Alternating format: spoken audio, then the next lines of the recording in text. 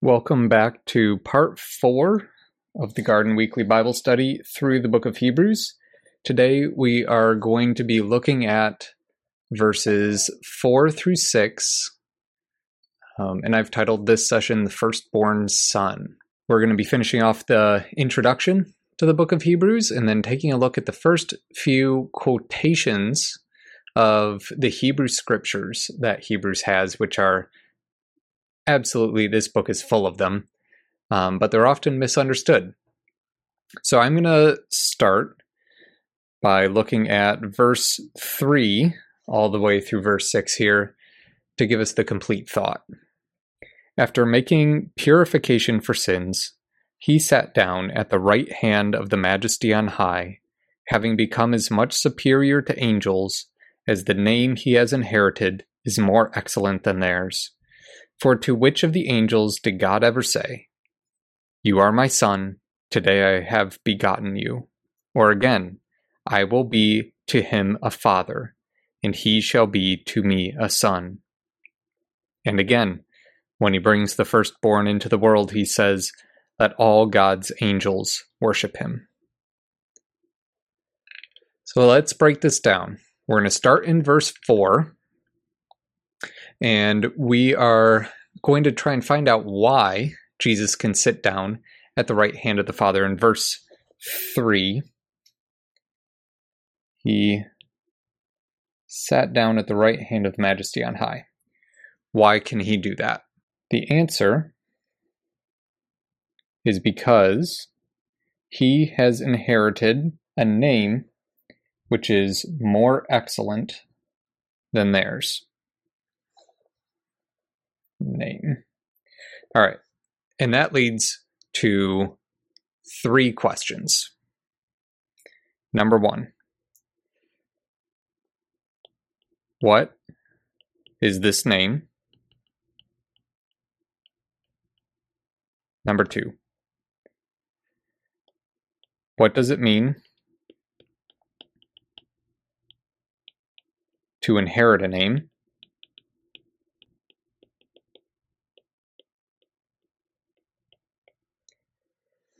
And number 3, what does it mean to become superior to angels?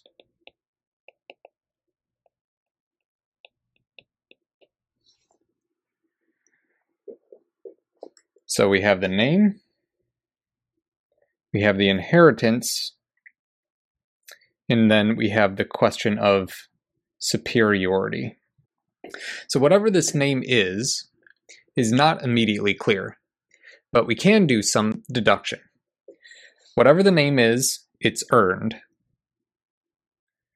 His inheritance and his glorification at the right hand of the Father comes because of his making purification for sins, right? So because of his purification for sins, he sat down, having become superior to the angels, as the name he has inherited is more excellent than theirs. So this inheritance is tied to his purification for sins. In Hebrew and Jewish culture, a name is more than an identifying label, right? My name is Joel, and that name doesn't tell you something intrinsic about me necessarily. But in Jewish culture and in the Hebrew scriptures, it often does. You can think of Abram or Abraham. God changes his name in Genesis 17. Abraham meaning father of a multitude. Jacob in Genesis 25, verse 26. The supplanter is the literal meaning of Jacob. And you can think of how he supplanted his brother Esau. He was grabbing the heel of Esau as he came out of the womb. And you can think of Nabal in 1 Samuel 25, which means fool. And that's just a couple. This is all over the scriptures. So what is the name? I think the name that Jesus has inherited is Son.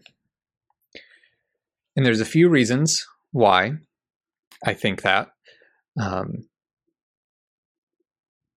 Which we are going to come to in a second here. And I know that I already talked about in a previous session the sons of God. So doesn't that mean that other angelic beings also have the name Son? And Jesus was a son in Hebrews 1 verse 2, and you can go back to a previous lesson to see about that.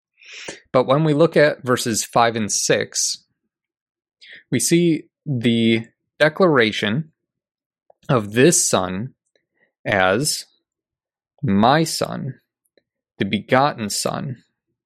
He shall be to me a son. And when he brings the firstborn son into the world, he says, let all God's angels worship him. So as we investigate these questions, the sonship that Jesus has received is more than an ordinary sonship. It's a firstborn status sonship. It's an inheritor sonship.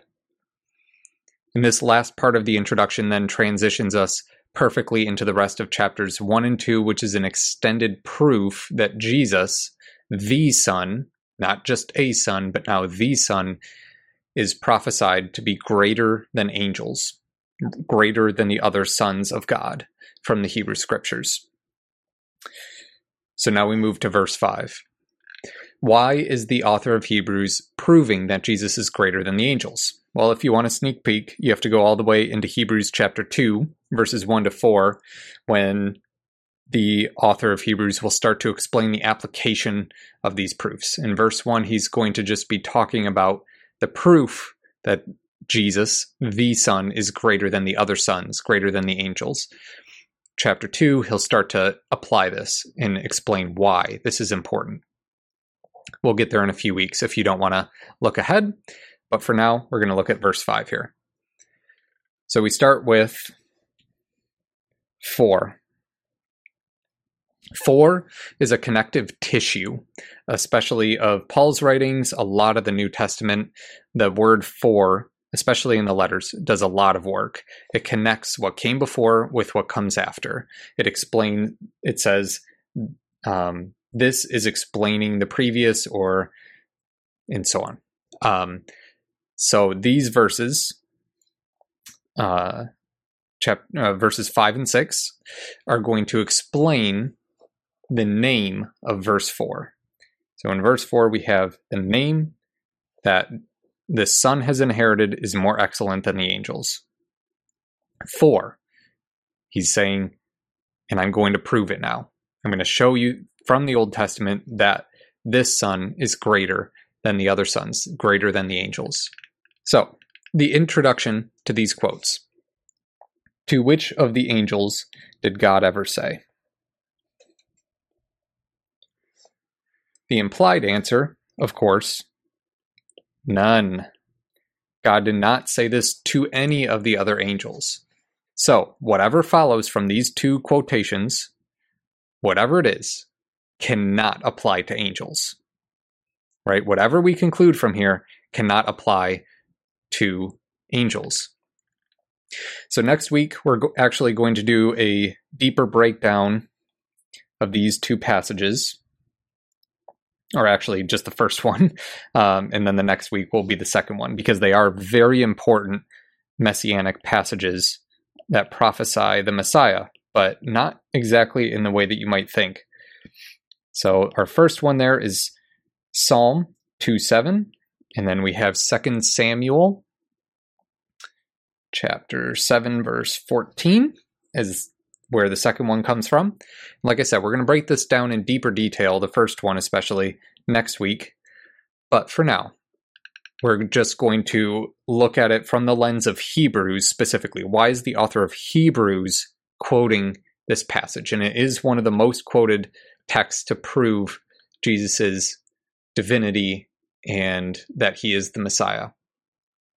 So in Psalm 2, what we see is a song of a king, probably David, talking about his being given a kingship or a reign over God's people on the throne of Jerusalem.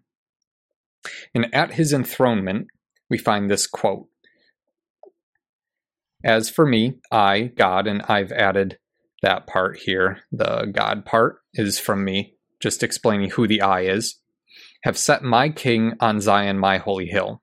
Now, as we hit verse 7, the I changes. The perspective of this psalm changes to the Son, to the anointed one, to the king who is now speaking. I, the Son, will tell of the decree. The Lord said to me, Yahweh said to me, you are my son, today I have begotten you. Ask of me, and I will make the nations your heritage, and the ends of the earth your possession. So the first often misunderstood word in this passage, and in the quotation that the author of Hebrews uses, is begotten. Traditionally, or in normal usage, I guess it's not in normal usage anymore, but during the King James time, what it would mean is to bear a child, right? Through normal reproductive means, in general, you're bearing a child. But that cannot be the meaning here. If you just read it plain text, that cannot be what it means. This king is being made a son at his enthronement. This is not a person who is being born. This is not a baby who's saying, I will tell of this decree. Today I have been begotten by God. No, this is a king who is being enthroned. He is receiving the crown upon his head. Today he is begotten. In Hebrew poetry, the second line is a restating of the first in different terminology. Usually, not always, but usually. There's a line and then a second line that expands on or rephrases the first. So I think that what this means, today I have begotten you, is basically the same as you are my son. They're linked. You are my son. Repeat this in different terminology. Today I have begotten you. God is placing this king into the line of his inheritance. He is becoming a son of God, the Son of God. So Psalm 2 probably refers to David. That's what most interpreters think based on Acts, the book of Acts, and we'll see that next week. But it relates to David in some way. But this cannot be entirely fulfilled by David. It just can't. Ask of me, and I will make the nations your heritage, the ends of the earth your possession. Can this be David? Well, no. Assuming that prophecy is real, God is real, that this is true, David never saw the ends of the earth as his own possession. Right? In Psalm 2:9 through 12, here, you shall break them being nations, with a rod of iron, and dash them to pieces like a potter's vessel. O therefore, kings, be wise, and so forth. Serve the Lord with fear. Kiss the Son, lest he be angry. Kiss the Son, meaning effectively submit. Blessed are all who take refuge in him. David did not receive the ends of the earth as his possession. Not all of the nations of the earth were blessed who found refuge in David. In Psalm 2:2, in verse 2 of this psalm, we find the anointed one, the Messiah, and that finds partial fulfillment in David. David was an anointed one. David was a king over Jerusalem. He was a great king over Jerusalem, deeply flawed, but a man after God's own heart. But the ultimate fulfillment of this passage, to have a king in Jerusalem who people find blessing when they take refuge in them, who has as an inheritance and a possession the ends of the earth, that cannot be David. It has to be his descendant, Jesus. That's the son that the book of Hebrews is writing about.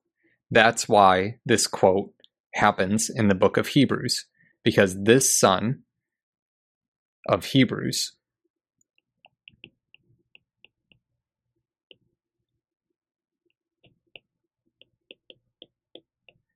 is the one who will receive the inheritance of all things, as we've seen in verse 3 and 4.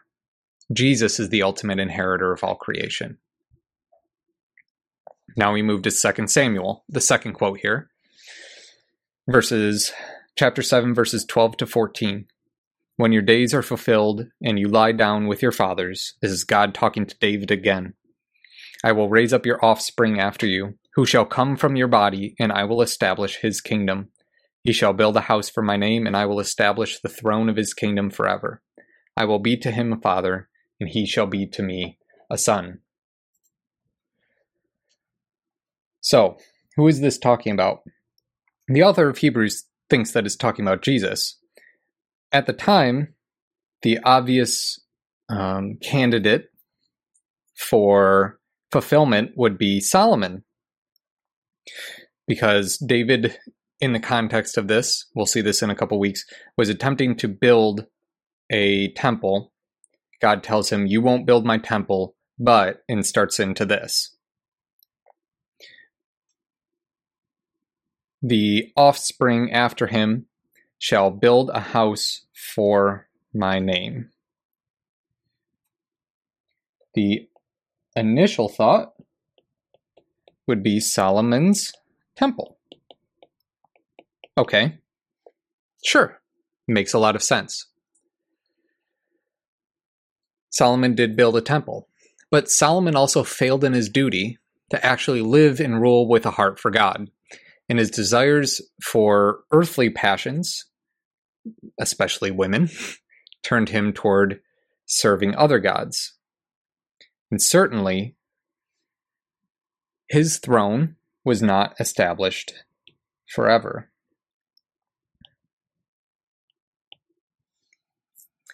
David and Solomon's throne, their lines ended. They were not always on the seat of Jerusalem as kings, especially during the exile times, for example. I will be to him a father, and he will be to me a son. Partially, but Solomon walked away from God. He served other gods. I will establish his kingdom. How can this be about Solomon? The kingdom was already there. The Israelite kingdom already existed. It existed in Saul, it existed in David, and was passed down to Solomon. So what does it mean for God to establish his kingdom? Solomon's kingdom didn't last forever, so this cannot find its full fulfillment in Solomon. Yes, the initial context of this passage talks about the building of the temple, and Solomon did build a temple. Solomon was an anointed one who built the temple of God in Jerusalem. Later in verse 14, God also claims that the son will be beaten and battered by humans. As far as we know, that never happened to Solomon. In verse 11, we see that a true home will be given for Israel where they will never again know war. That didn't happen with Solomon. The son that is talked about here, the true inheritor of the throne of God's people, the one to bring true rest. Here we have verses 10 and 11. Dwell in their own place. Don't they already dwell in their own place? I will give you rest from all your enemies. They already had rest. They were already in their promised land. The true inheritor of the throne of God's people, the one to bring true rest, is not Solomon, but a further descendant of David's line, Jesus. That's why the author of Hebrews quotes this. That's Jesus. All right, so now we continue into verse 6. It continues with a third quotation, but with some strange commentary. And again, when he, God, brings the firstborn into the world, he says, let all God's angels worship him. What does it mean to bring a firstborn into the world? Jehovah's Witnesses and Mormons would agree, though in different ways, that this talks about God bringing Jesus first creation of God into the world, though probably through his birth in Bethlehem. This is not talking about Jesus being the first creation of God. I don't even think that this passage is talking about Jesus being born into Bethlehem, though that is a possible reading, and it's probably the one that you would think of on first look at the passage. But first we have to question what firstborn means. We have to think about the first 5 verses that we've already read. So we have to take that context. So the author of Hebrews is pointing out again and again that this son, Jesus, was given a unique sonship and inheritance unlike the angels. Right? So firstborn relates to sonship, but it is not like the angels, sons of God. So the angels may have been sons of God, or some of them were sons of God. The angels are glorious, they're in the throne room, but they are not given a sonship like this. In the Jewish culture of the time, a firstborn implies the one who receives the inheritance. Think of Jacob and Esau. Esau was the firstborn from his mother's womb. He had the inheritance, but he gave it away to Jacob. And Jacob became the firstborn.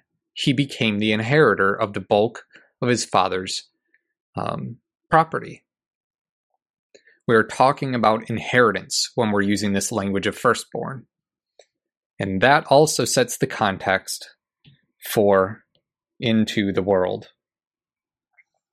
So I don't think that into the world means Jesus' birth. Let me go over here. Not Jesus' birth.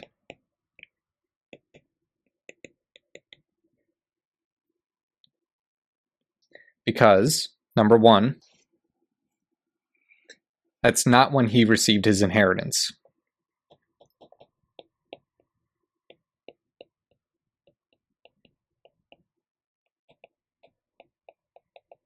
Jesus wasn't born and immediately became the inheritor.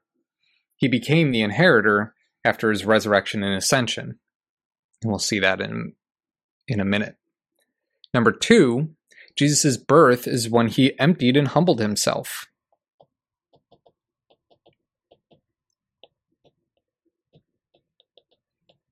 Not exaltation. And this, inheritance, bringing the firstborn into the world, God's angels worshiping him, is talking about inheritance and exaltation. We can see the humbling in Hebrews 2:9, Philippians 2. So what does it mean? I think, to paraphrase, this firstborn into the world means something like when he brings the firstborn into his inheritance of the world. When God makes Jesus the inheritor of the world. It's a similar statement to what the last 2 quotes have been proving. Right?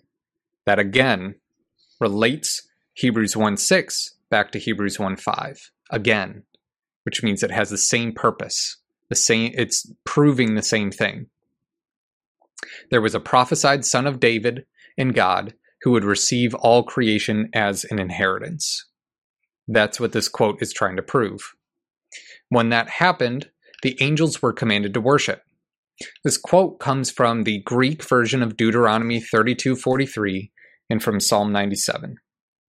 Here I have the Septuagint, which means the Greek translation of the Hebrew Bible, of Deuteronomy 32:43. Delight, O heavens, with him, and worship him, you sons of God. I'm going to underline that, sons of God, highlight it, circle it a few times. This is what the author of Hebrews, this is the line that the author of Hebrews is looking at. Worship him, you sons of God. He changes sons of God to angels to relate with the other points that he's making. But this is the line. Worship him, you sons of God. Where have we seen sons of God before? Where have we looked at sons of God before? Well, if you follow from our previous lessons, from our previous Bible studies, then you know. And it continues, delight, O nations, with his people, and prevail with him, all you angels of God. Right? So we have a parallelism between sons of God and angels of God in these two verses. For he, the Son, will avenge the blood of his sons. He will avenge and he will repay the enemies with vengeance. I'm sorry, the he is God here. And he will repay those who hate.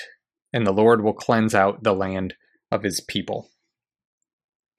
So this reading is from the ESV also. You can also find it in the ESV because they take the Septuagint and apply it to this verse, as well as the Dead Sea Scrolls, both of which agree on this verse. It's complicated and probably confusing if you're not familiar with translations in Septuagint and all those types of things. It doesn't matter. Those reasons are boring. Whatever the case, I think that this probably is the original reading, confirmed by both the Septuagint, the Dead Sea Scrolls, and by the author of Hebrews using this quote. So, this worship him, you sons of God, whatever the case, we're taking that out and applying it to Jesus here. So this passage as a whole of Deuteronomy 32 is talking about the day of the Lord, when final ultimate justice will be paid up onto the wicked, and the Lord once again rules the whole world. Right? The Lord will cleanse out the land of his people. God once again rules the whole world. So as we saw earlier in another lesson, I believe lesson 2, in Deuteronomy 32 verse 8, we saw that Yahweh God gave a subordinate rulership to the sons of God after Babel. You can also see this in Psalm 82, where God castigates and condemns these subordinate gods, these sons of God, for failing to rule well over the nations. So this passage, speaking of God, has been shifted by the author of Hebrews to point to the Son. The Son is the one who inherits rulership of the world, and the one who inherits receives the worship of the sons of God, which is equated with angels. Angels, for the author of Hebrews, are sons of God. And this brings us back to part 3 of our study. This son is greater than the other sons. He is not like them. He is a unique son, the creator and inheritor of all creation, one worthy of worship, and only God is worthy of worship. Revelation 22 verses 8 and 9. This son is not the Father, but he is God. So what have we learned about the Son from these 3 verses? Number 1, Jesus is the inheritor of the name Son. That is what everything has been driving to in Hebrews so far. Jesus is the inheritor. Number 2, Jesus is the begotten Son, not created, made the inheritor. And again, in number 3, Jesus is the worshipped firstborn inheritor. Jesus became the inheritor through what he did. And we're going to continue through the book of Hebrews, and we're going to see that. Thank you for being with me today. Thank you for studying Hebrews with me here. The Garden Weekly is a weekly newsletter and ministry helping you to find Christian videos, podcasts, and articles that will deepen your understanding of Scripture, God, and the world around us.